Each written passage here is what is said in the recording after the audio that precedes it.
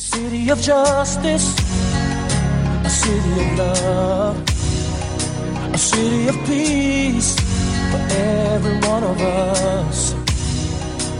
We all need it, can't live without it. A Gotham City, oh yeah. Hello, and you are listening to the Gotham Chronicle, powered by the BatmanUniverse.net. Check out the BatmanUniverse.net for this and many other great podcasts related to Batman, the Dark Knight, and his world. This week we are going to be covering the episode The Red Hood. This is Josh, and joining me is... This is Donovan. Here I thought we were on autopilot and someone other than Josh was leading us. This is Stella. What do you mean by that? Well, because you're just like, hey, we're here. This week, we had another wild, crazy time in Gotham.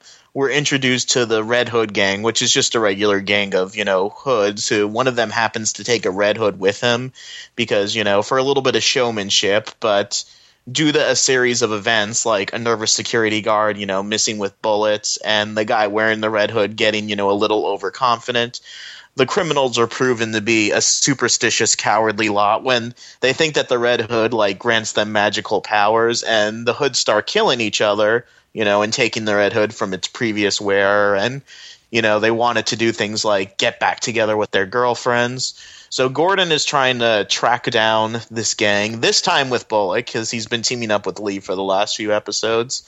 Meanwhile, Alfred's old buddy from the regiment comes to visit. He's a recovering alcoholic, but apparently he has nefarious things up his sleeves, and apparently he has nefarious knives up Alfred's sleeves, or Alfred's chest. Yeah, dun, no, dun. Oh dear indeed. Yeah, Alfred's bleeding down on the floor. And in Master Bruce, call the police. First tell me the names of the other hoods, then I'll call 911. I might be confusing two different scenes from the series. I think you are. Yeah, I think I am. Meanwhile, the Barbara Keene plot is only one scene, and it's her, giving her clothes to various orphans and taking a creepy maternal interest in Selina before Selina, tells her off, if so factly. And the most talked about thing of this episode was the Fish plot, where she continues to be the luckiest prisoner in the world as they give her a spa treatment, a shower and new clothes. But she doesn't have too much time to get comfortable because to show that she controls herself and nobody else. Just a spoonful of sugar? That's gross. Just a spoonful of eyeball. Fish spoons out her own eye and destroys it so that the doll maker can't have it. So that was this week's episode of Gotham. What did we think of it, fellas and non-fellas? We got back to better quality episode. I'm not sure why it's like that. I think perhaps it goes to what Josh said multiple times in the previous episodes that, this story needs to go someplace because I think all of these stories were certainly on a slow burn, and all of a sudden this one had many actions, and they certainly weren't the end points of any of the stories by any means, but just a really big catalyst, I think, to push forward many different storylines. So, the Bruce Wayne storyline, I think that pushed forward, and we also see just the corruptible, or just the corrupt nature, not corruptible, they're already corrupt, of the whole board. That was my question, is whether everyone was corrupt, and it seems like it since they were all viewing that thing. Fish, which that whole thing just made me nervous because I thought that she was a little too...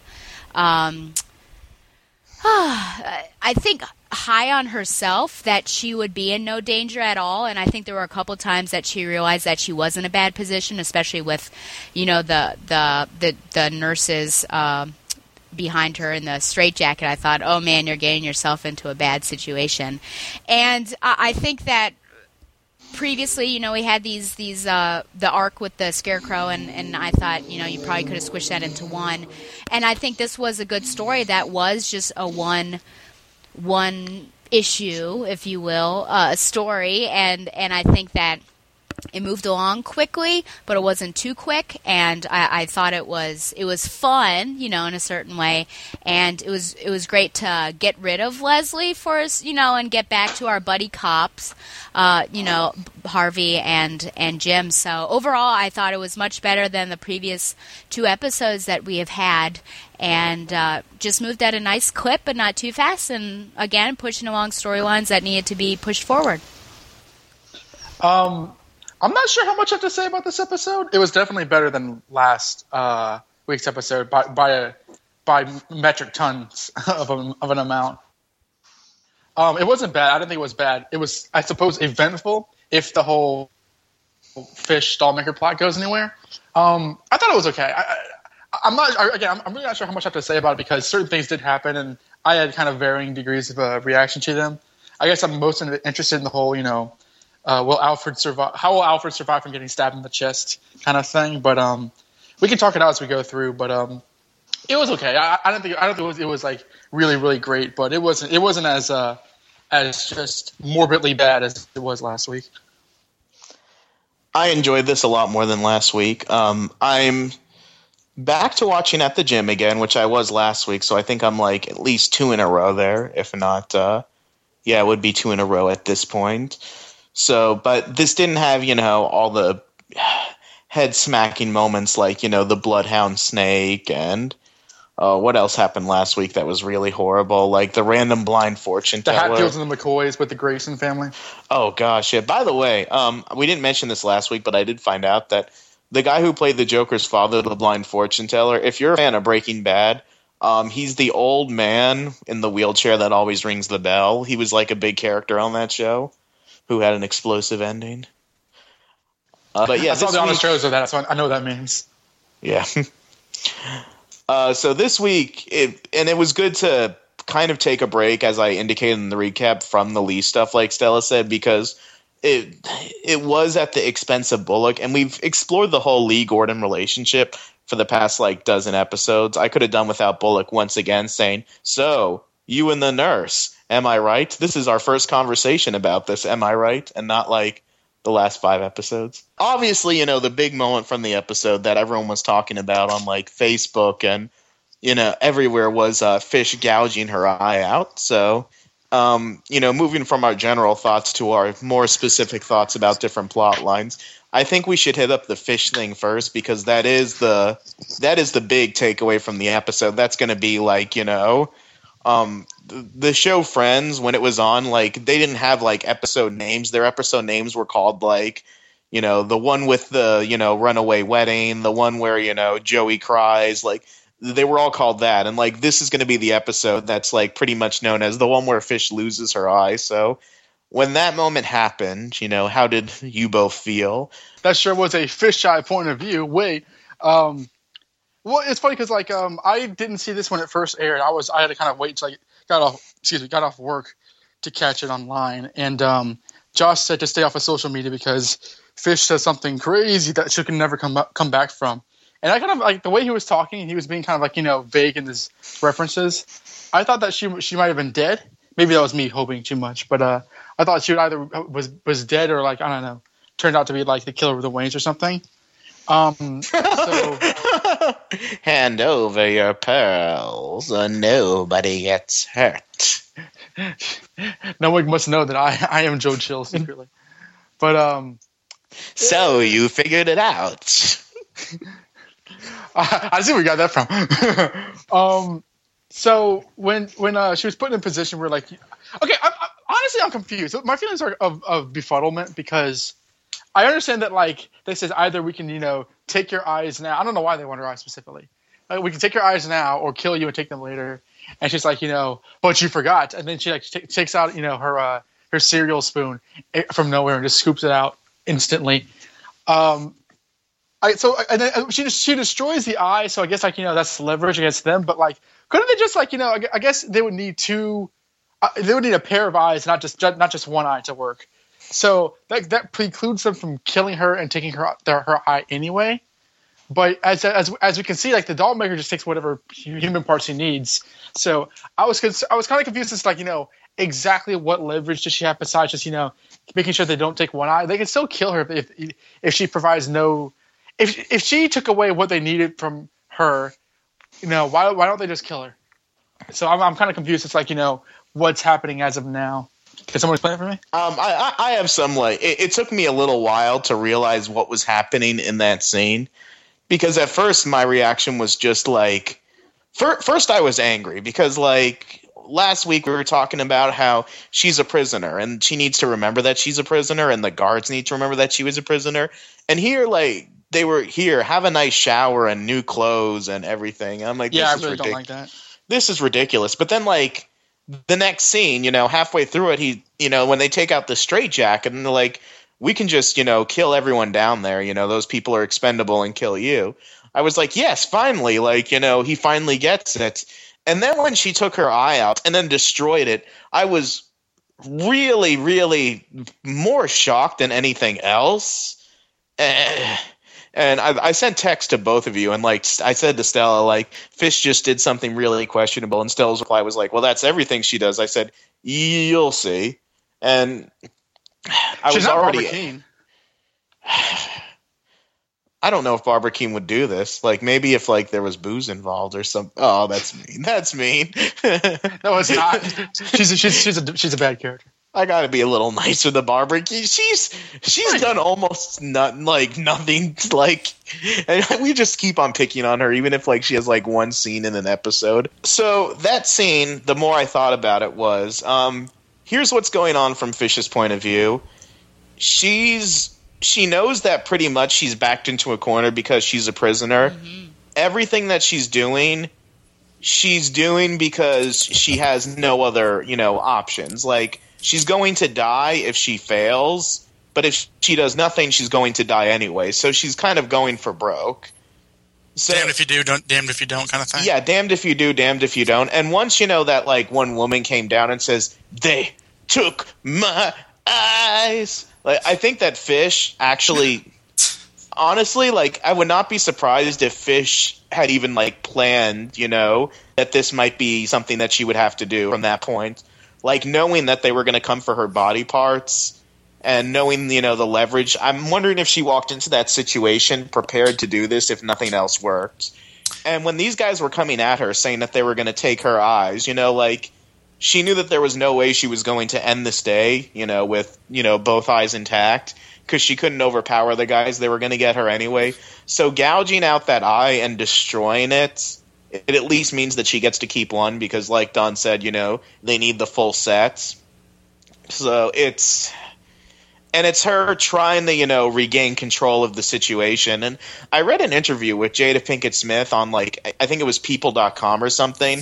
I was very disappointed because it was supposed to, talk about this scene, but there was only, one, small section of the article that talked about it. And she said, oh, boy, I was sure sick that day of shooting. Oh, yeah. Otherwise, it just talked about her character. But, Jada says that, Fish is a lot more scared than she's letting on.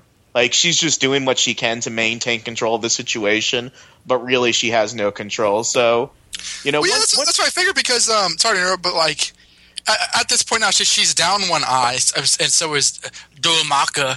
But, at what point does her living value anybody besides her? I guess we have to find that out the next episode, why they let her live. Oh gosh, is that what it's called? The one where they let her live? No. Actually, the one where Fish loses an actually, eye. it's the episode is called Everyone Has a Cobblepot.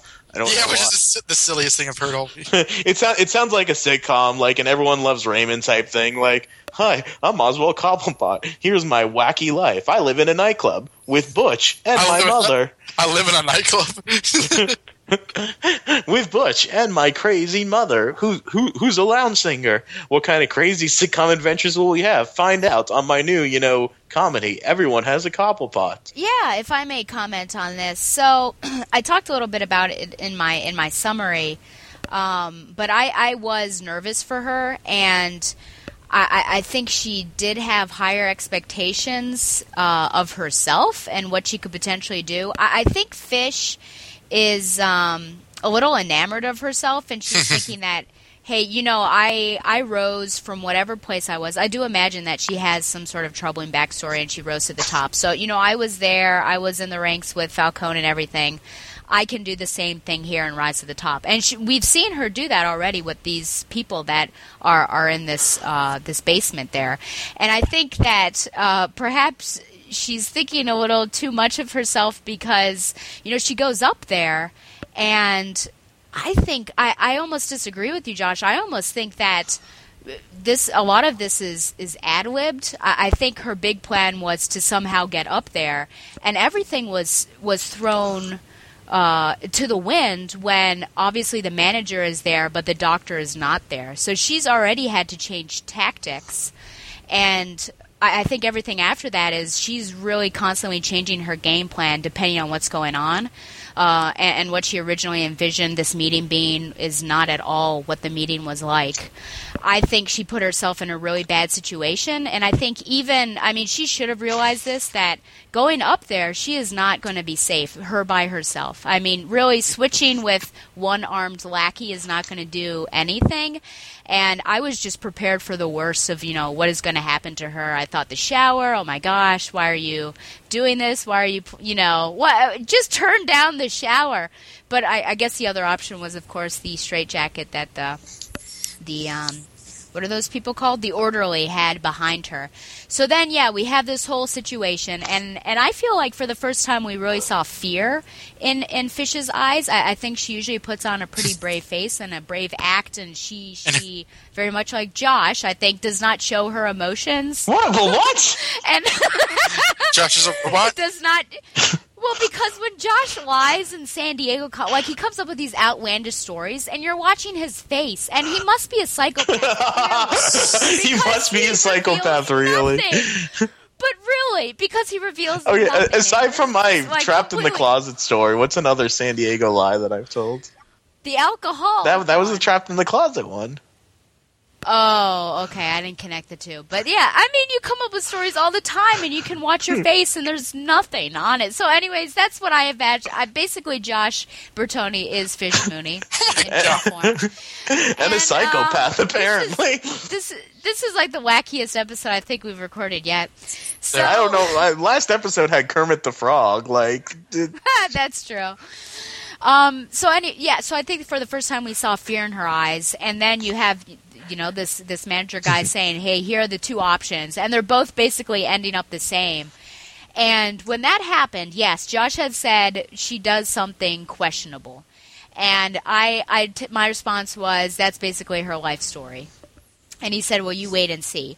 And when I think of questionable, I thought, morally questionable. I thought, oh man, does she go against this entire group of people to get out? Hey, you can do whatever you want with them, just let me go.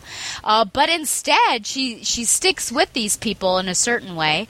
And yes, when that happened, there are only certain times that I shout out loud, because I live by myself, so there's really no one to talk to. And in this, I said, what the fudge just happened? And I actually don't I got that text. In real life either. So it really, yes. And then, I texted in all caps, what the fudge? The fudge was pissed. Because I was not expecting it. I thought, what in the world? But, to go with Donovan's questions there, why is she doing this and why not just kill her? I think it goes to show, unless, I'm stretching it, just how much this guy, which of course is Dollmaker, even though it's like Doolmaker, I guess these living beings are so important to him, and I think perhaps everyone else is very fearful of what his reaction would be if somebody died. So a body part is more important on a living person. So I think that's why I think she's starting to realize that killing herself is, I guess, the end. She would obviously spite everybody doing that, but that puts her out. So this is the better way of, she's damaged goods now, but she can still live. But, she's got other body parts to potentially give. But I was really unprepared for that. And generally, I don't like anything to do with the eyes, especially after Game of Thrones last season. But anything with the Governor and Walking Dead, the eyes, I don't know. They just make me squeamish. But I just was not expecting it to think of a spoon.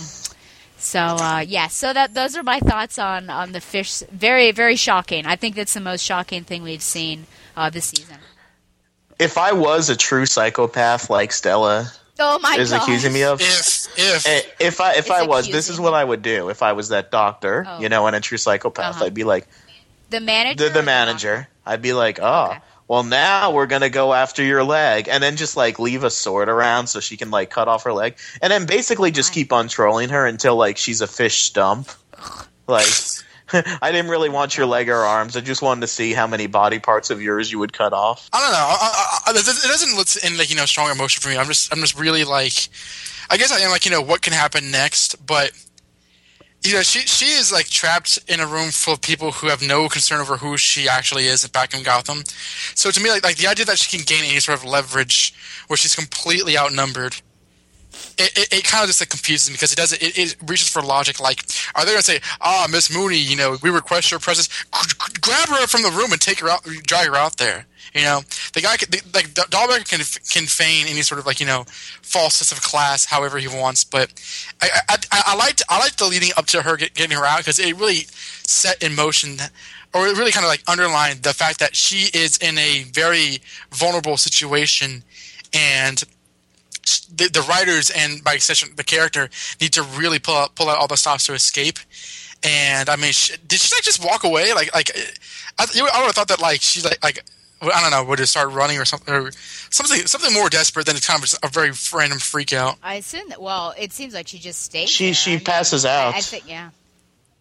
Oh, good. Yeah, I rewind. In fact, like the kid who I watch it with, I told him in this episode a character loses a body part, and you know how long it took him to guess Fish Mooney and I? Like not 1 minute. Really? He was spoiled. Because he's like, well, we know that Fish Mooney is in that like organ like transplant place, and since that one girl lost her eyes, I'm going to get Fish Mooney and eyes. Am I right? And I just like grinded my teeth. Go to bed. Go to bed. Do you think that the show is I don't know going down? It's going to sound idiot if I say darker path, but I just felt like I was in a totally different show when she was walking down the hall. Like, I felt like I was watching American Horror Story. Walking down, seeing all these people without body parts, seeing that one guy in the ice bath tub. And I thought, is this where we want Gotham to go? So do you have any thoughts about, like, the tone of the show just in this particular story? And does it fit with what we want Gotham to be? I'd say yes. Because Gotham is supposed to be Gotham is a disturbing place, and Batman deals with some freaky deaky stuff. This isn't Central City or a Spider-Man show. I think I said in the past when we were talking about like the Scarecrow episodes or something, or maybe it was an episode before that. But I like it when the show disturbs me and when the show pushes my buttons in that way. Well, I think that like this goes back to like, and I've said this before in the Comic Cast, which is why I left because I'm sure Dustin got freaking tired of me saying it. But it comes down to like how you perceive Gotham City to be, because my personal view on Gotham City is that like it's a dark place, which is why Batman's there. But when it comes to like the costume characters, it's kind of dark in a weird, like a weird psychological thing, and not in like a very like strict, violent, gory Saw kind of thing. And I feel that like at this point in my life and my age, I'm kind of desensitized to a certain amount of violence. Like I don't accept for the eye either, but like the fact that it happened doesn't really make me say that this is a big leap in tone. That being said, though, I think that like the show is willing to go really dark. I mean, they did the whole like Gotham viewer discretion advised, like. Yeah. So I think that they kind of like advertise the show as a very like grim and gritty sort of situation, even though it has the Batman name on it.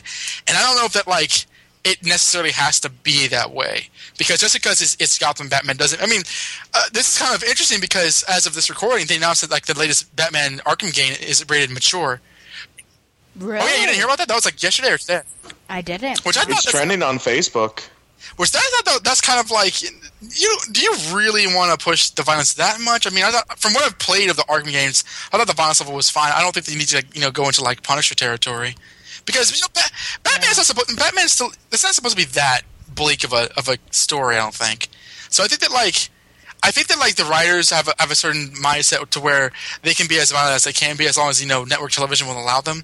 But I don't know if like the source material like validates that all the time. If that makes any sense. So I don't have a problem with it necessarily, but that doesn't mean that like it's doing what it should do because of the source material. If that makes any sense. It's interesting that I wonder if they would have been able to do this 15 years ago at 8 o'clock on Fox. Because I don't remember what show I'm thinking of, but there was another show where I remember because of their time slots and because it was network TV, like they had to fight for a lot of things. And maybe X-Files? I don't think it was X-Files. X-Files or Millennium were pretty. I mean, as a child, anyways, I was pretty. Yeah, I just remember there was a network TV show that had a hard time like doing certain things because it had like an 8 o'clock time slot.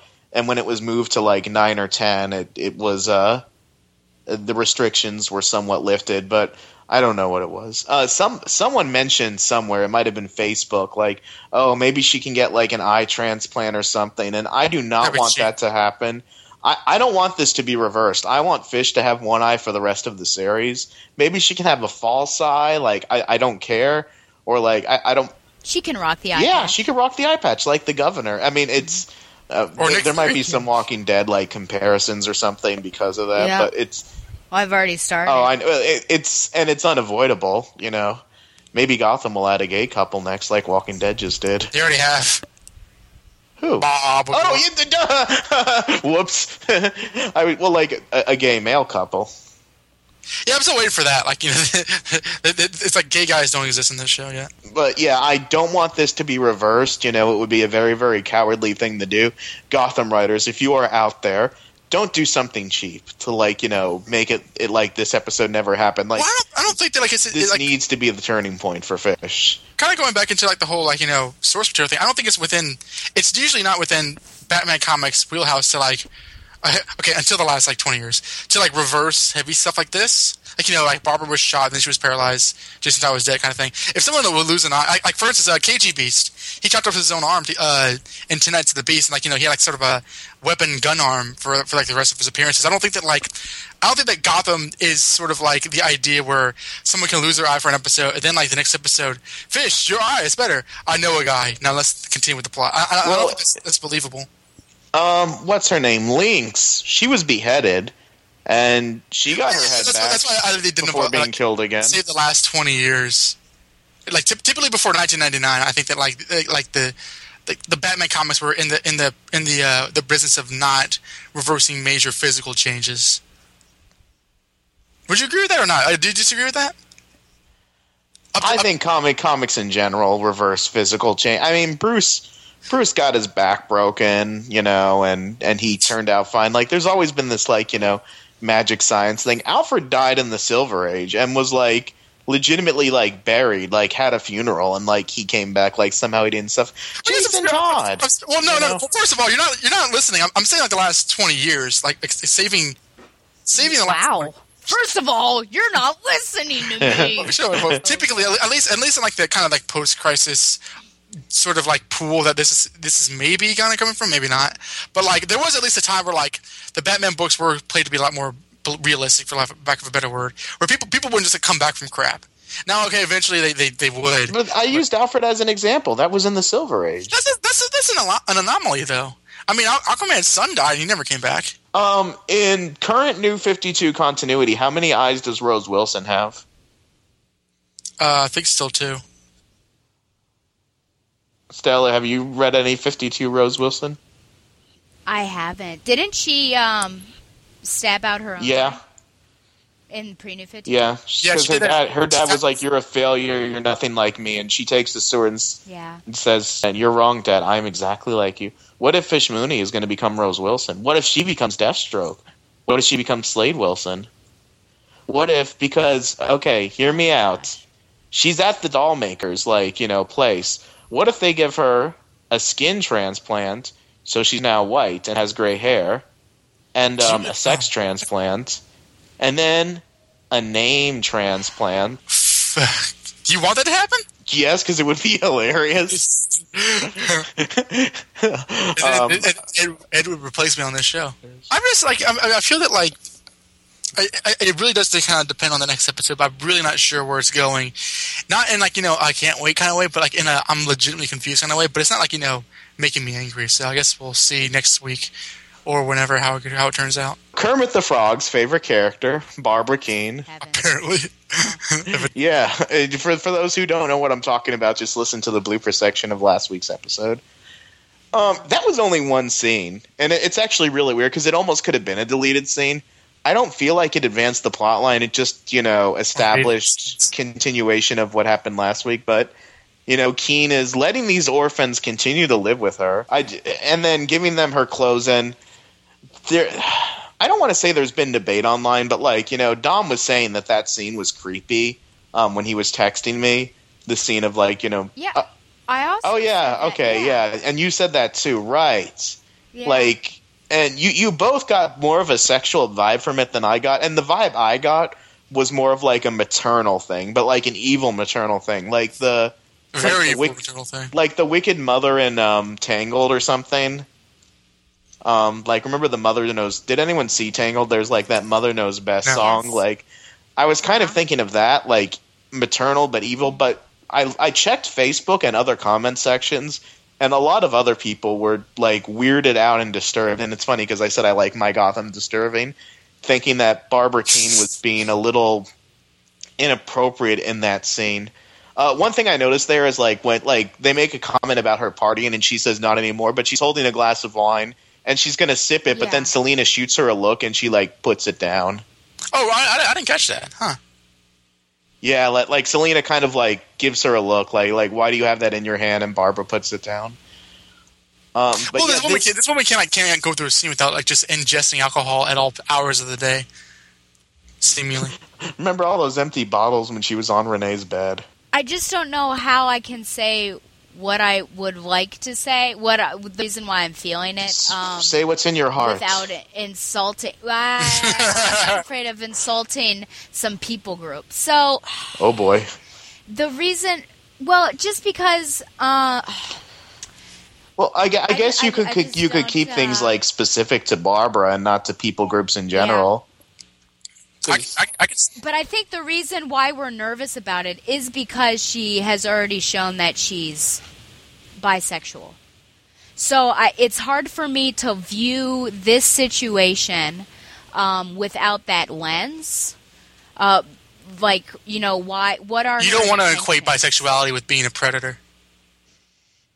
That's my issue. Yeah, exactly. But I think that, if I'm looking at this, I still think about, what are her intentions, what are her motivations, and knowing who Barbara is and that she's unstable, is she honestly making a move towards this girl thinking that, Barbara is really broken right now, and I honestly don't know what things she won't do. And yeah, she continually is drinking.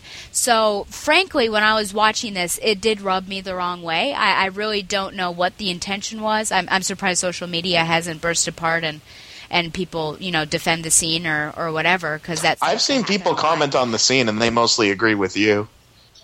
Okay, but you thought otherwise, so I do hope that Josh is innocent-minded, so he doesn't think bad things about Barbara Keene. Yeah, I guess. Well, I've been more hateful of her than anyone, but go ahead. Well, we're both, Josh, you and I are both in, if you would, this is going to sound weird, but in the child caring business, you really in all aspects of their lives, and I'm educating them. And I just think about, from day to day, I do really think about, what is your proper relationship between a student, student teacher, and of course being an adult, being a child. And I think because she does not know Selena very well, now I have no idea what the time is like. It seems like it's not been very long though, because given Selena's the way she does things, she doesn't stay very long at one place. So I have to think that this is maybe day number 2 or 3, but not very long because Selena moves on. She gets cold feet and then leaves. But just to think that they don't know each other very well, and she's, acting as if, this was a younger sister. If they knew each other really well, I think I would have taken this in a different way. But I kind of look at it in a very different lens, and so that's what I'll say about that. I do have a really big problem, just the fact that, why are they still in her apartment? She says she likes them there. I mean, what is it? Because I guess it goes back to her being so broken, and I feel like these two people who are also broken, perhaps she's looking at them saying, well, my life could be a lot worse. I could be living out in the street.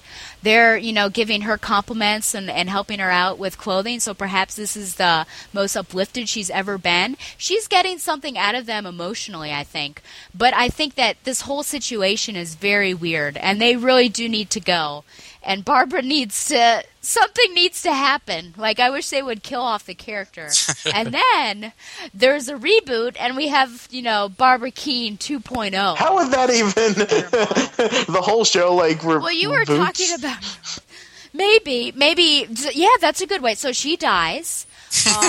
Jim goes, he's fraught. What is happening right now? And he decides to himself, I'm telling you what's going to happen. And he decides, I've heard of this place, this mystical place, and I think it's really going to be calm and serene for me. I'm going to go to Nanda Parbat. Now, also Nanda Parbat is this younger looking, 20-ish looking, even though he's really 100 or more, Ra's al Ghul, going by Ralph. And, you're on fire tonight. And so he is. They actually end up becoming friends. No. And his parting gift, Ralph Ghul, Jim, is this canister of something, and he says, I can help you with what you're struggling with, and I can bring Barbara back. So then Jim comes back to Gotham from Nanda Parbat, and for the rest of this season, he's got this this vial on the top of Barbara's mantelpiece, because he actually moves back into her. Of course he does. And it's, of course, and then above the mantelpiece, of course, is a nice little 36 by 42 picture of Barbara in her best moment, pre-drugs and Renee and all those sorts of things. And so the rest of the season he stares at this. That's how those episodes end. But the next season, at some point, he decides to resurrect her, and she actually comes back a little crazy, but she gets better, and she becomes a better Barbara Gordon.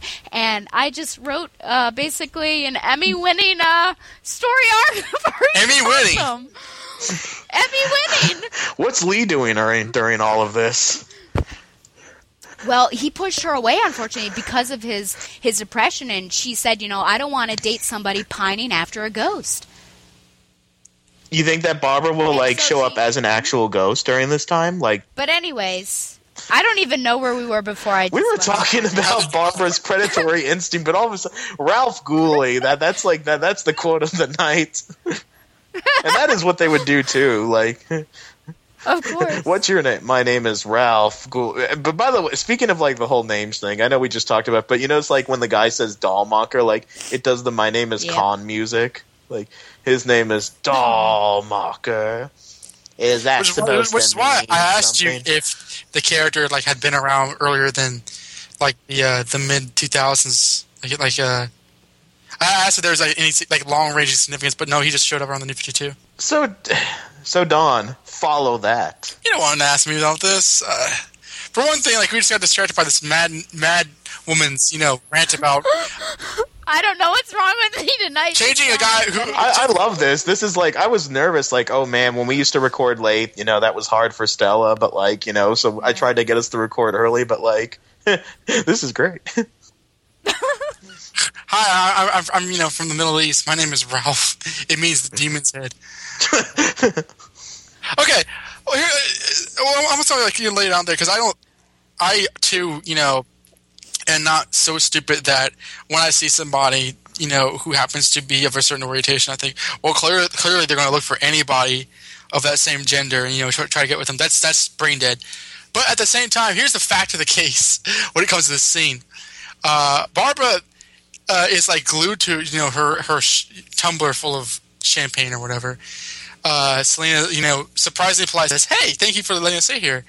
Are you okay?" "Yeah, I'm fine." And then she's okay, here you are, Selena and Ivy.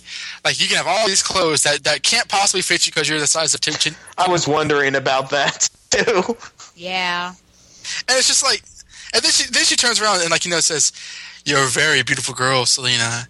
If you allow yourself to be, if you take off these horrifying clothes that only a hobo would wear. Oh, by the way, where do you live? Oh, you don't live anywhere? Okay. Well, anyway, your beauty can be used as a weapon, more deadlier than any knife or gun." And it's just like, touching all over her face like she's John Travolta or something. Like, what are we supposed to take away from this? At what point did Barbara Keene become like, her voice is lower, she's talking a lot more villainish?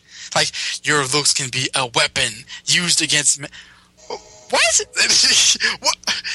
What is it with this character? Like, I'm just confused. It either sounds villainish or predatory, but either way, it doesn't sound good. That doesn't sound like something a normal-minded person would say. I don't care if she is, sad over a breakup, or even if she is drunk. Like, she sounds awfully focused for somebody who's, just, I don't know, allowing two freeloaders to kind of stink up her own apartment. Again, what is going on? And the fact that it's becoming like a thing on social media or on Twitter is like, the cat and the babs! Watch out, Gotham. They sure are going to, wreck up your face or something. I don't know. It doesn't seem like the show's connecting with itself when it comes to this character. I want to address something that Don said, actually something that Barbara Keene said, really, like, clean up that dirt. Take away those ratty clothes, and it's like, I'm sorry. Is she looking at the same Barbara Keene? Is she looking at the same Selena Kyle that we are? Because Selena's face is, like, very, very clear, especially for a teenage girl. I mean, obviously, it's Hollywood makeup. Those clothes, she's dressed better than I am. Like, she's, like, homeless chic. Not even homeless chic, just regular chic. I'm looking at screenshots of her right now, and she has this very, like, pale face. She's fine. Whenever I see an actor from The Walking Dead in real life or, like, on something else, I always have the same thought in my head, which is, wow, they're very clean. Because The Walking Dead, like, does a good job of making these characters look like they're legitimately living in the wilderness. Like, their hair is not straight, it's messed up. Their faces are dirty. Their clothes are faded. Like, they're not just wearing regular clothes. Like, these clothes are, like, faded and, like, worn out and, like, have holes in it. Stella, remember last season when, like, we flashed back to, like, Michonne before she became Samurai Michonne? Yes. Like, with her brother and her boyfriend. I did not recognize her because, like, her skin was so bright, her clothes were bright, and her voice was, like, cheerful and happy in a way that, like, we have, like, almost never heard Michonne before. Like, that's how a show, like, makes a person look dirty. And I'm not saying, Selena Kyle has to look like she's from The Walking Dead, but it's like Barbara Keene was describing a Walking Dead character, like, oh, just clean up. It's like, I'm sorry, but Selena doesn't look, like she's been through a ringer, so that dialogue didn't really fit the scene. I don't think she looks like, great or anything, but I don't think she looks like, as ratty as actual homeless people look in real life. I'm maintaining, I'm questioning it because everyone else is coming to the conclusion, but my reading of the scene is that Barbara's being maternal, but, like, a very, very, like, misguided maternal. That said, I couldn't take any of the kids that I work with. I couldn't take, like, the boys and take them up to a mirror and be like, you're so handsome and, and your looks, they're gonna... I don't know. It would be weird. Hell to the no. Yeah, and boys don't talk about other boys' looks anyway. Like, I don't even... Like, Dawn and I don't talk about that, or anything like that. Well, like, I couldn't even, like, finish my analogy because, like, it's just too disturbing to imagine. So it is weird what Barbara was doing. And the way the scene was, like, shot and, like, the look on Barbara's face, it was evil.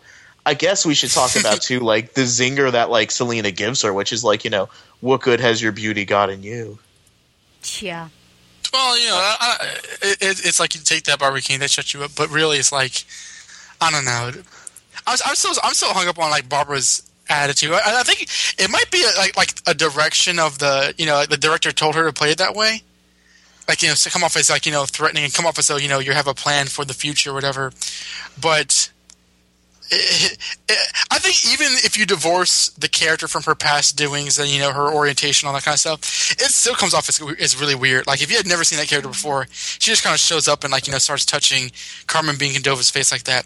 It still comes off as very, very bizarre and, alarming. I also wonder what was, beneath her saying, you can use your looks as a weapon. Because I just thought to myself, are we going down the route where, like that sex is gonna like move you forward in all situations, and you can get off the streets, Oh my gosh! Well, I mean, she's the reason why Selena punches Stan. Yeah, I don't know. Use your looks are a weapon. Well, well, that doesn't automatically mean sex, though. I mean, it's like if you think back to Poison Ivy and Batman and Robin, like she would just like go around. Of course, she had her magic gas, but she would oh, do this for me, kind of thing. Not Fish Mooney and Poison Ivy, but both played by Uma Thurman. Well, at the same time, I feel that like I understand that that's a mentality that very fresh women have, you gotta. It's like I saw a scene from Scandal where I almost said Scandal's father, Olivia Pope's father, said you gotta give. You call the character by the show's name.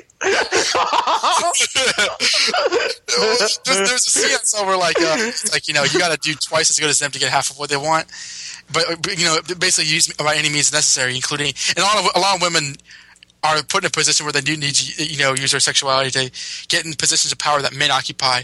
But at the same time, it's like this is not like what does Barbara Kean have to show for all of that?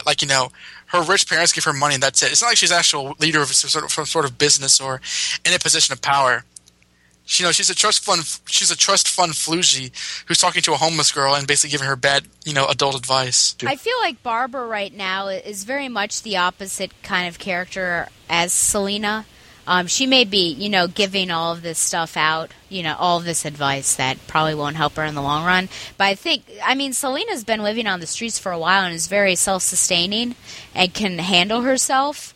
And I just feel like we're looking at two different generations of women. The ones where, I think they were weaker and potentially, afraid to step up for themselves and have to use other means. And then the other ones which are, they have learned to survive and are stronger for it, I think. But I don't know. I loved that Selena's a very intuitive person and I think intelligent. So it was the right thing to say, though it came off very harsh, which is what happens with Selena and things she says to other people.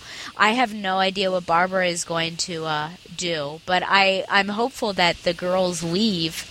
As I said before, Selena doesn't really stick around one place for too long. But the whole interaction it was just weird. And throughout all this conversation, we've not even mentioned Ivy was there too. We did because the clothes and stuff. But yeah, she was putting on the gold club jacket. Here's a way that you can have neither Leslie or Barbara be Barbara Gordon's mother. And this is a tangent, and and I'm gonna regret this when I'm editing because I'm gonna be like, oh my gosh, this episode needs to be shorter. But they could do Barbara's post-crisis origin in the show and have it be interesting where. Jim's brother and his wife Thelma come to visit with their young daughter Barbara, and and there's some tension between Jim and his brother because of a previous falling out. And Bullock, once they leave, Bullock is able to work out that Jim and Thelma used to have a thing, which is what was revealed eventually in the 90s that apparently the two brothers were both after this girl. And Bullock's also able to work out that the young Barbara that's with that couple is Jim's daughter, and it's a secret that only the two of them share. And maybe you said this to me before, maybe another conversation. Yeah, and maybe I have, I don't know. And maybe Barbara doesn't get adopted by Jim right then and there, but it establishes her as a character, and then later on in the show's run. If Barbara Kean and Jim do get back together, when they're trying to build their life, all of a sudden, Jim's brother dies, before they can make up, or maybe at a pivotal point in their relationship where they're just starting to reestablish it. Thelma and Roger, which is Jim's brother, die. And now Barbara and Jim have this young girl who they have to deal with, and they have to be parents when, their lives are barely together. That would be interesting. Certainly is possible. What do you? I'm not sure. I'm not sure I have many thoughts on that because it's a hypothetical involving characters. Oh yeah, I know. Are you saying that situation is going to make her grow up?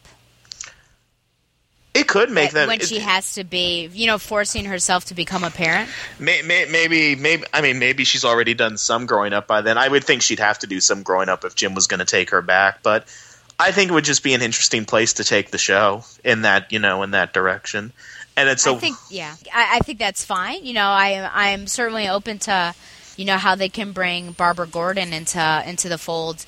But I really think that this character is so damaged right now that they really need to fix whatever is going on, whether it's just the character or the writing, before they start adding new elements. And so I'm hoping that by the end, I guess that's too soon. I mean, can this end by the end of the season? Can we have a likable Barbara Gordon? Is it possible? Are there any redeeming qualities? Is she fixable, or are we going to be waiting through all of this stuff in the next season as well? I think if we're going to be honest, that she means well, but that matters so little compared to what happens around her. She had one scene that was all of 2 minutes, and we spent half the show analyzing but there's it. A lot that happened because we're the Gotham podcast. Yeah, exactly. We chronicle Gotham and the Gotham City Sirens. I feel like I'm in the Back to the Future movie where, after Marty, stops his parents from meeting, he's looking at the picture of himself and he's fading away. And even though, his dad's life is going on normal and his mom is, trying to get with him now, he has to fix the timeline. And I feel like that's what's happening here. Even though Jim could end up with Lee, and we've joked about Lee being Barbara's mother, some of us are more serious about it than others. There's all these, other theories we have, and I even brought up the whole, Roger and Thelma as Barbara's parents thing. I feel like for canon to be restored, for the timeline to be fixed, Jim and Barbara need to get together. So, like Marty McFly, I feel like, we need to fix this. Instead of, killing off Barbara, with Ralph Gooley or going to her post-crisis origin. We need to, fix this before my photograph of Oracle, fades away. That's the solution to the problem. My, canon OCD brain. Photograph of Oracle is funny.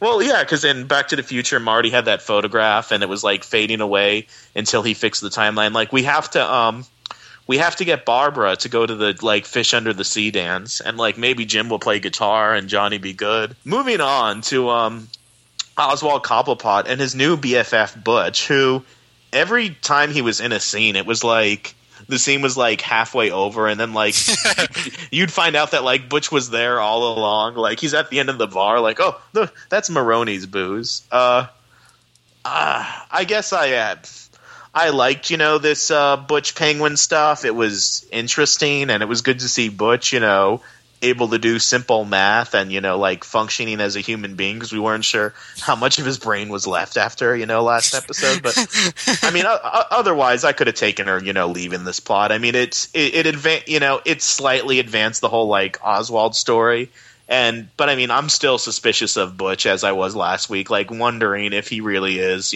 still loyal to Fish. And it was nice to get a little history of the club, but otherwise I don't really have a lot to say about the Butch Penguin plotline. Well, it's funny that apparently Butch would just allow Penguin to fail before saying, what you really do is this always helped me and Fish out. He wouldn't just tell him that from the jump. He would just kind of sit back and Well, he didn't know that they were out of booze. He didn't. He was sitting right there drinking it. But he didn't know they were out until the bartender said they were. I don't think he knew that they were getting low. Butch didn't? I would have thought that he would have been aware of that. I don't know. Just go on with your thoughts. No, that's my basic thought. That he kind of conveniently. Oh, hi. I did when Penguin it's becoming a fairly one note now, and when he's I know we'll rob the Maroney people of their alcohol. So he's sitting in the car and he's jumping up and down like jumping jacks. He's oh boy, it's gonna be great. Soon they open that door and then we'll rob them. And then the cops come out. And he's oh jeez. And then Butch kind of just just shoves himself. Hiya, fellas. that was pretty funny. But there's not much to say, but besides showing that Penguin is incompetent at more things than we thought he was competent at, and I guess that's established his character further, I suppose.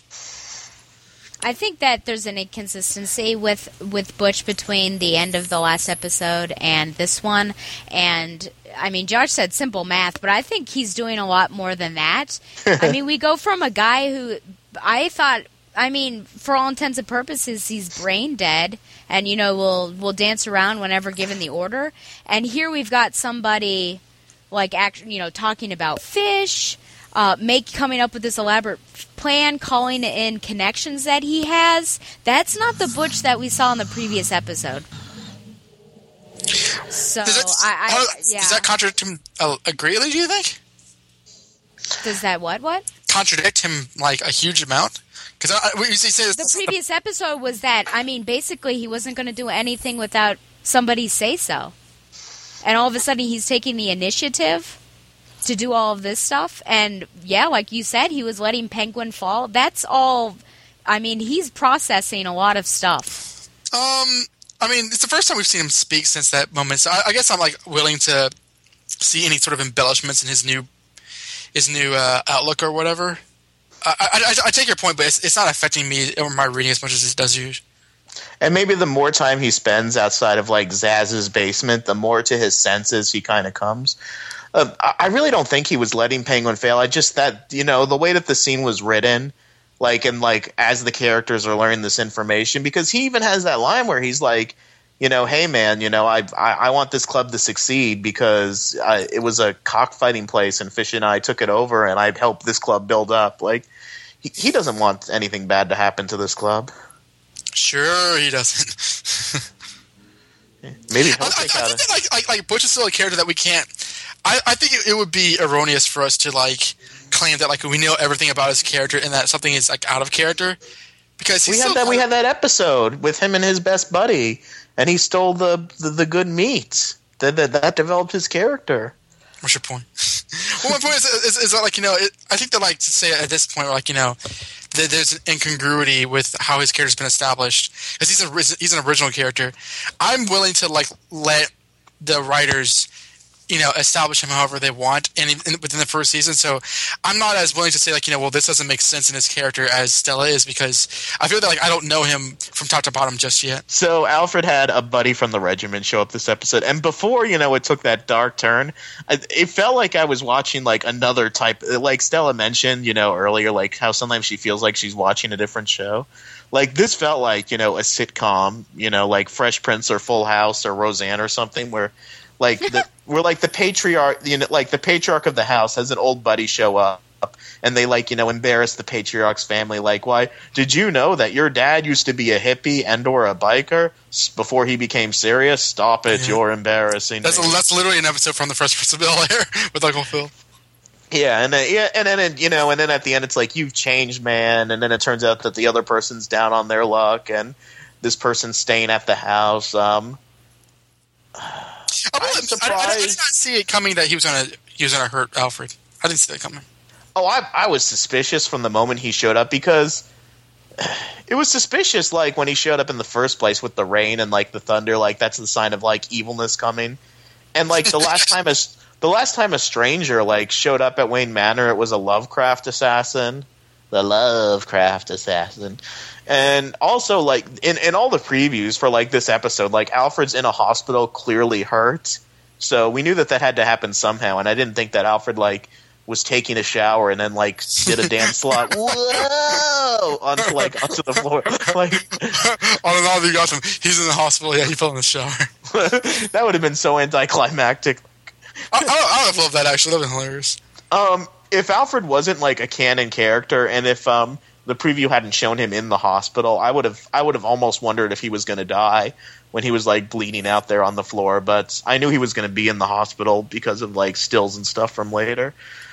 I'm wondering how the Wayne board thought that this was going to work, because, okay, if I'm this regiment guy and I'm hard up for money, and the Wayne board says, you know, we think that this Bruce Wayne kid knows something, and, you know, and he has legal stuff on us, we're going to hire you to, like, you know, stab or kill his butler and everything, blah, blah, blah. I would go to, like, Alfred's house and then say, all right, these people hired me to do something for you, but guess what? You were looking for something conclusive to, like, charge against them legally? Well, here I am. I'm a witness. and then he gets his money anyway because Bruce Wayne and Alfred give it to him.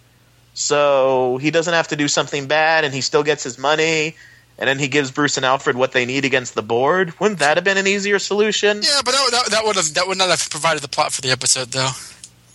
I guess. And it's Gotham, and everyone's evil. Although he did seem to have some remorse at the end. That's exactly it. Yes. He's just a kid.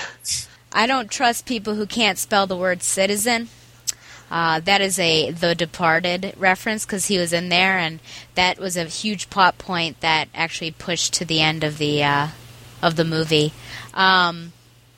So that's all I could think about was, oh no, he's with Jack Nicholson and he can't spell citizen and Leo's gonna die. Of course I talked to the cops. I too was distrustful of this character when he showed up because people showing up out of the blue is never a good thing. I think the whole thing, a lot of it is really to develop Alfred's character because I feel like we've only gotten bits and pieces of it. It's really, him helping to develop Bruce's character less than or more so than Alfred's character being developed. So I think this was a big push to, what was his time like outside of the Wayne home. The fact that he said, all of these tragic things happened to him and it was the booze that did it, and then Alfred ends up giving him booze, enabling, I thought, what? What's going on here? I mean, yeah. Did you not hear what he said?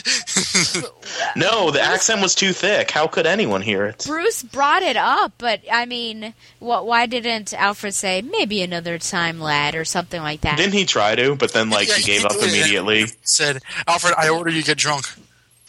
It was a little strange. At first, then I wondered, is Bruce going to drink this wine, too? That was his plan all along. Yeah.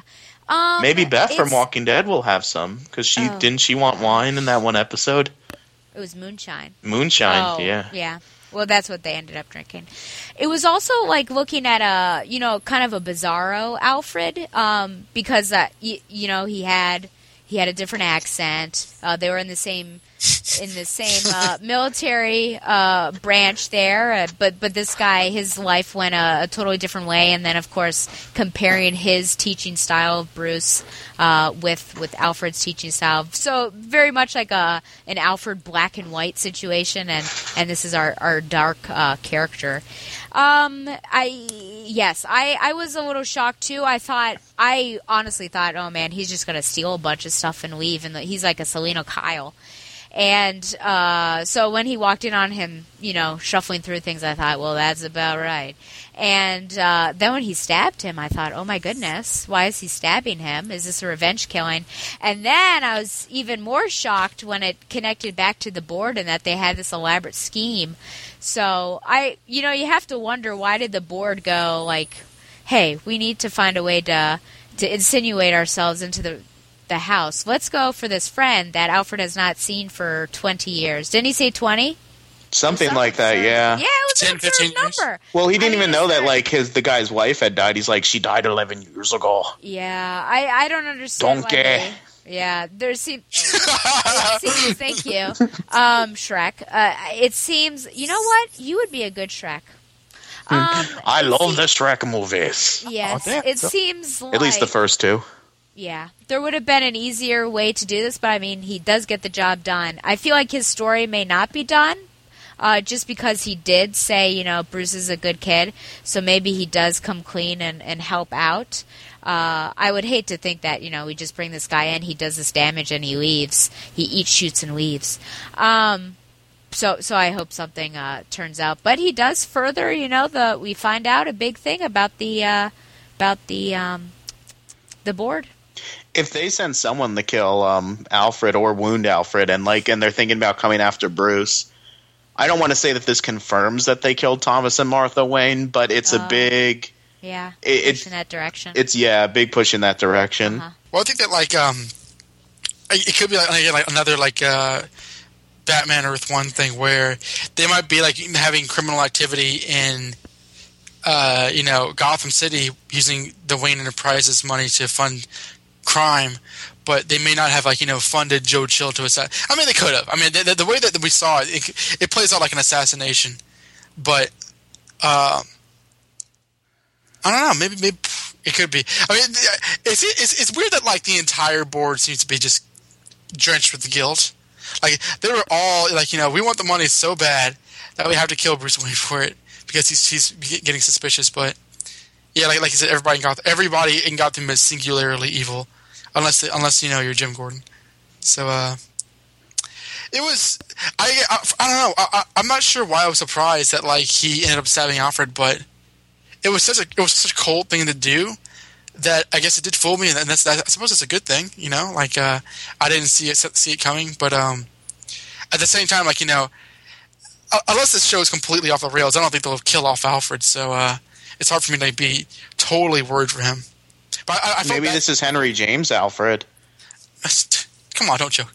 But like I feel that like I felt bad for Bruce because he doesn't know he's gonna be Batman. So like he didn't know that like Alfred was gonna pull through this, or he's not expecting him to. Yeah, the scene of I thought that the hospital scene was nice.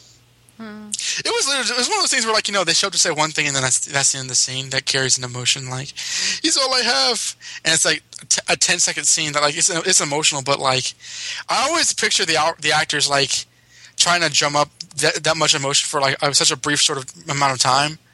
It's weird how they shoot things like that. Maybe there's more on the cutting room floor that will be on the DVD. The actual main plot of the episode, which we're talking about last, the Red Hood gang, which oh yeah, it reminds me of like some of those old stories about like everyone coveting something, which was done in a more modern sense with Simpsons, like 3 men in a comic book. But thou shalt not covet thy own neighbor's. Yeah, like greed tearing everyone apart. But it did, show one of the like cornerstones of the Batman mythos, which is the whole criminals are a superstitious, cowardly lot.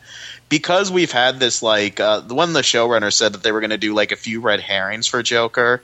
At first, I thought that like the guy who initially had the Red Hood, I thought, okay, maybe he's one of our Joker suspects. But then like he died. But before he died, I thought that like he would have been a good possible origin for Joker. Otherwise, the plot was what it was. It was good to see Gordon and Bullock together again. It was not good to see Bullock, once again, like, learn for the first time that, Jim is dating. Let's not mischaracterize. He's not like saying, "Hey, wait a minute, are you guys dating?" He's like saying, "So tell me all about the sex." Or words to the He's talking about it though as if he's learning it for the first time, and like it's the same it's not exactly the same conversation, but it's almost the same conversation. It's a variation on the same that thing they have had like for the last 5 episodes. Like he's like, you've traded in the purse for the nurse. Like, why are you saying that now when they've clearly been dating, for like a while? And like you've met her and she's working as the medical examiner. I don't know. There's more to it than that, but I thought that like the whole like trying to tie it into like Banks greed thing at the end was a little weird. The whole like I did it because I applied for a loan for a bakery and they didn't give it to me. That is my villainous origin. But but I did like the first robbery and like and some of the second one, but I felt like the plot kind of fizzled out. But otherwise, it was okay. It was a slight kind of plot, but I kind of liked seeing it. It was okay. Yeah, it didn't overstay its welcome. I thought that like showing it briefly was pretty good, and I do kind of like the whole like this mask is like kind of like gives you kind of a power trip kind of thing, because that's sort of a start of that kind of thing. And I think it works that the Red Hood game would start here. So there was nothing egregious about it, so I thought it was all right. Yeah, I really enjoyed it. I liked the first guy. I too was looking at him through the Joker lens and trying to figure out, could this be him? And I think he certainly had the mannerisms down and the laugh and everything. And I liked how, when the second guy took up the mask, he tried to be the first guy. He was struggling to get. He tried to get on the table. Yeah, and was saying similar things and phrasings and everything as the first guy was. So that was interesting that he saw. And the way the populace was influenced by the Red Hood was also interesting to bring in the Robin Hood comparison that they were using through that. And then, they were certainly getting... it's funny that just this one thing would, just change characters so much, and you know, then the guys would feel like, you know, there is something special about this, the one thing, and I really want it. And near the end, because I liked, you know, sort of the invincibility aspect, except when it was coming from their own team members. But near the end, I thought, wait a minute, how is this guy not getting shot in this, you know, street fire from the cops? I thought, oh no. Yeah. Please do not let him survive this. And then when he got shot, I thought, okay, that's about right. But I mean, seriously, all of the people, all of his crew behind him is getting shot up and he's surviving it all. I just couldn't believe it. And then you have potentially, you know, a Joker option number 5. I don't even know how far we are on this, where he picks up the mask, which... hello, why is it not tagged for evidence? And why, you know, why don't the cops have it in a bag? But let's just... How is no one noticing him, like, pointing his finger like a gun with cops around? Bang, bang, bang, and then not running for him. But no, I thought it was an interesting take on it. I'm glad it was... I'm glad it was this type of mask and not, you know, the plastic hood, because I think this is a nice little slow evolution to what it will become. So, yeah, I enjoyed this. And I liked seeing Jim and Bullock back together, and I totally get what you guys are saying about, you know, this conversation that basically is a variation on a theme and is almost like Penguin saying, the city needs me, there's a war coming, which I heard in the promo, so I guess he's going to say it again. It sounded like just a soundbite from the first time he said it. I thought, well, it's been a while, so I guess he's got to say it again. I think part of it is, you know, they don't want the showrunners don't want us to forget Leslie if she's not in the TV, so that's how they bring it up. And then they sort of I feel like that's what they're playing at. But it was really nice to, like I said at the beginning of this show 5 hours ago, it was really nice to see. It hasn't been that long. It was really nice to see, you know, these two cop guys together again, because I think that this is my, you know, I like this relationship, but obviously, like shipping them in a friendly way, not in a romantic way. But I do like to see these two together, and so I'm glad that, even though I do like Lee, I'm glad she wasn't there, but perhaps, yeah, it's not really necessary. I mean, what in the world? Can't I just continue with my thought? Is it necessary for him to do this? Does this show, to do what? Lonely? Well, for him to keep asking. I mean, do you think he's lonely? And, like, he's living vicariously through, Jim, or is this just an annoying way? Is he still dating the pool girl? Well, I don't know if they ever were dating. I mean, where'd that go? Yeah, out, right? Yeah. But that hasn't happened. So I went to the deep end. Oh, I apologize, but can I say real quick that, like, going back to, like, you mentioned that guy at the very end, like, you know, he's like, okay, I give up. Actually, no, like, he didn't seriously think that he was going to survive that, did he? He was. He did. The power of the Red Hood. I think, yeah. I think he honestly believed in the power. It's like in GoldenEye, I am invincible. Oh, yeah. You know? Yeah. And then everything explodes. Well, yeah, I guess, yeah, the first guy did, like, get survived by that cop who couldn't shoot worth a darn.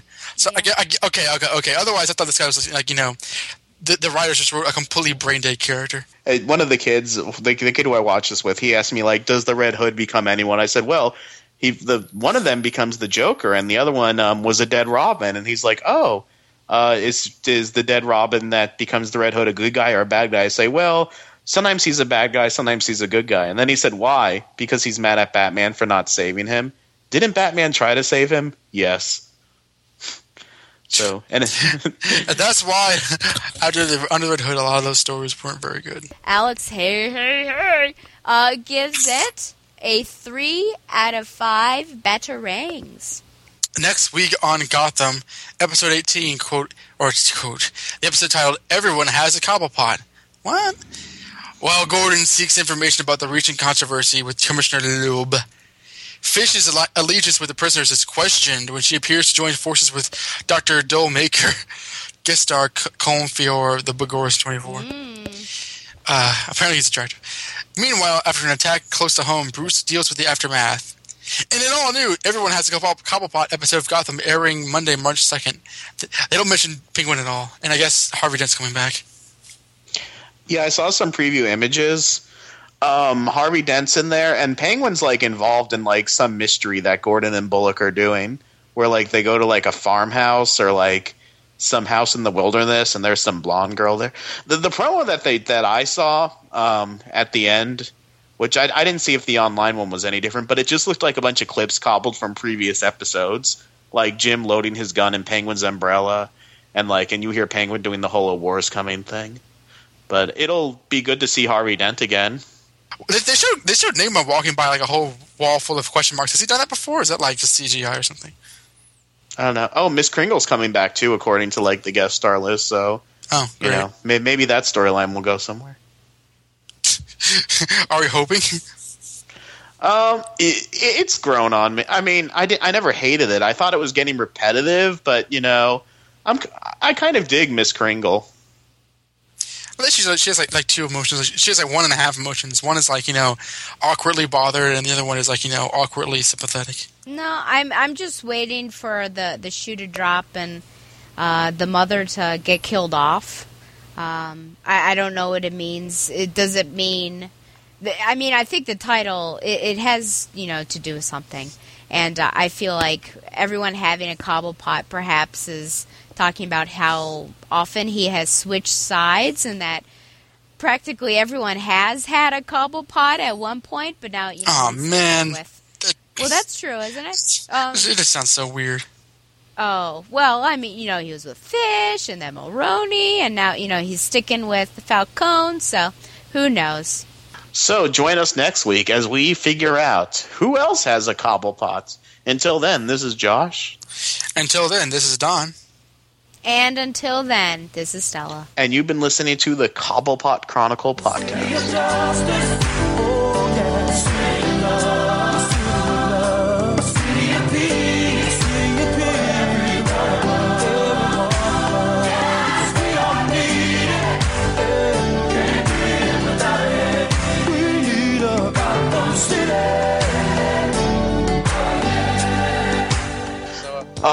There was an article in like the local like Tampa neighborhood newspaper, and it said like at long last like people will be able to sleep at night because there will be no more like late night train whistles.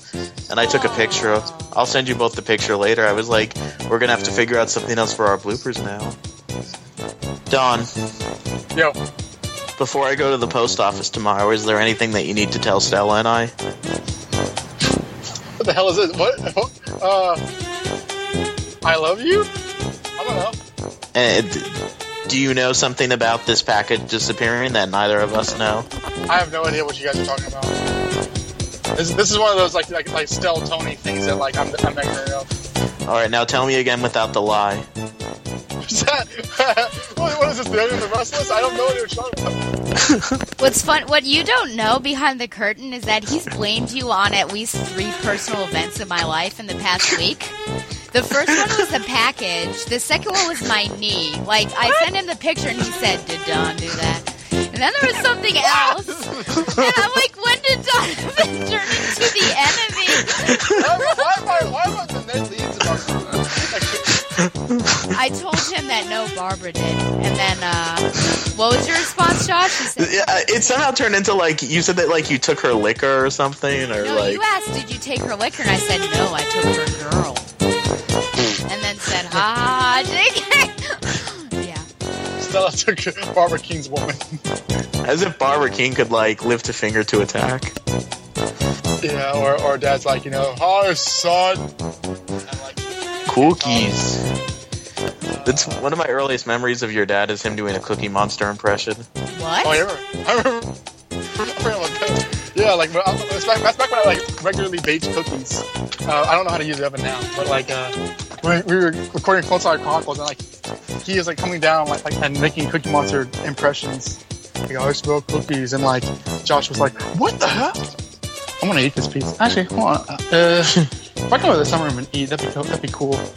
Yeah, you guys start recording so I can like eat in the sunroom and not worry about taking up my room. Okay. Hello, and you are. What That's something that happens to Dustin. happened? My dog. Do you wanna play with I heard a noise like as soon as I started. That's why. Yeah, it was Donovan. Your pizza box was like, and I'm in this show too. Woof woof woof. Yeah. I don't know why. Why is the pizza box woofing? You start right now, and I'll start talking and making sure that like I'm not to be disturbed. Then I'll run up to and I'll meet when I need to. All right. Hello, and you are listening to the Gotham Chronicle podcast powered by the BatmanUniverse.net, where every week... I almost started doing the Clone Saga Chronicles intro. With their nice Keds. Oh my. For Keds. What is that? It's a type of shoe. Oh, damn. I'm no fashion. Why did they give her those? Oh yeah, because she's like the luckiest prisoner in the world. Because cast member. They're not Okay. expensive shoes. I don't know. I don't know shoes. I'm a heterosexual man. Oh, we just lost half of our audience. What do you mean? Half of them are heterosexual men. Yeah, like I didn't say anything negative about men who prefer. I just mentioned like most heterosexual men aren't obsessed with shoes. If they are, good on them. That's not me. If you're a heterosexual man and are interested in shoes, I'm looking at you, Dustin. Please write into the Or you Dustin's can watch like- Walking Dead with Aaron. Dustin's at Foot Locker right now. Like, oh yes, I like these shoes. Oh my god! These shoes are great. Maybe he goes to Legends and gets or Journeys, and gets the Batman stuff. Maybe he has like those shoes with the toes in them, like Thomas Jane.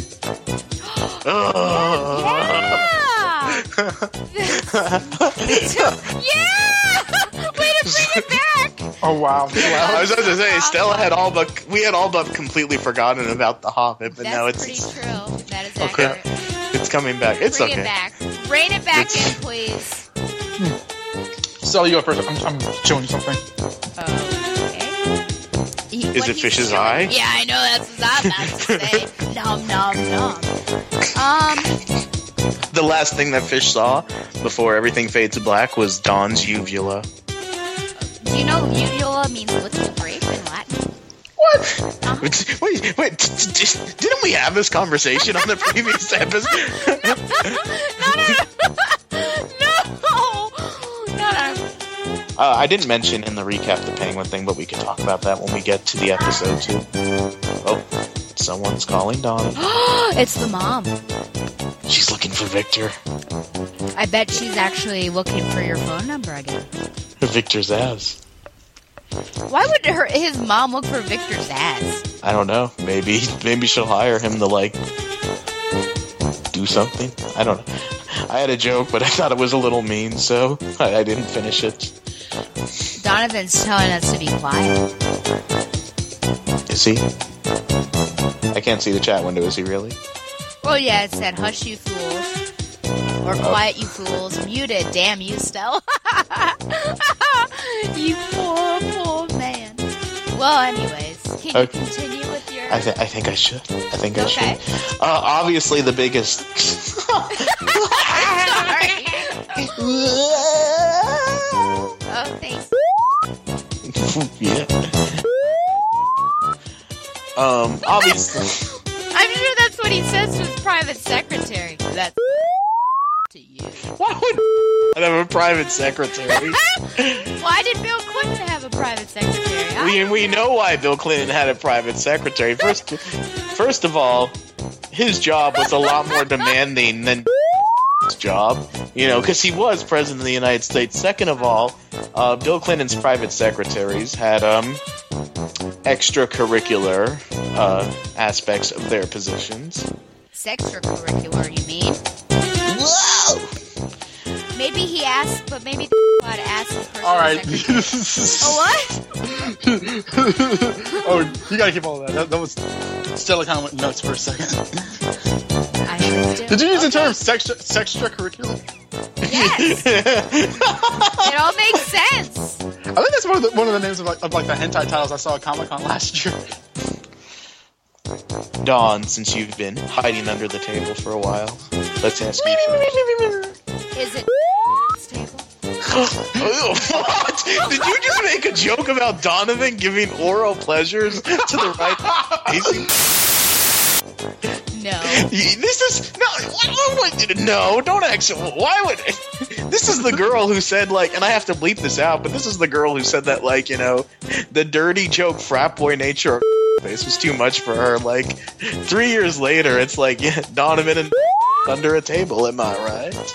Why would I get anywhere near that? Okay. What was the question?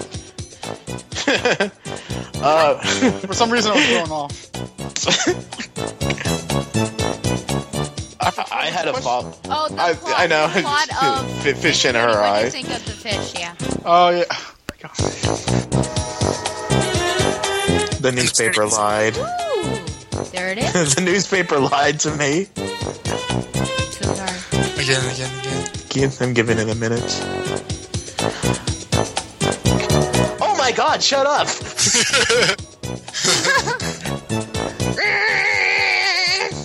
I'm a train. Some days I wish you'd go away. Yeah. So that's all. Under a table with. Never mind. Oh my heavens! There's not enough room. We're done.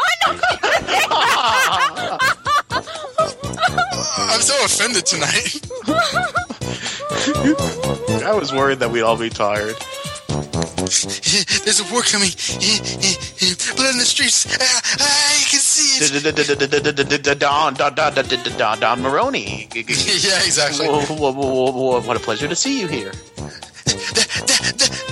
That's Butch Gilligan. He's loyal to Fish Mooney. I know. I do good work because if you go to his Twitter, there's like fan art between like Zaz and Penguin as though they're like best friends. Like since kindergarten. I don't know why.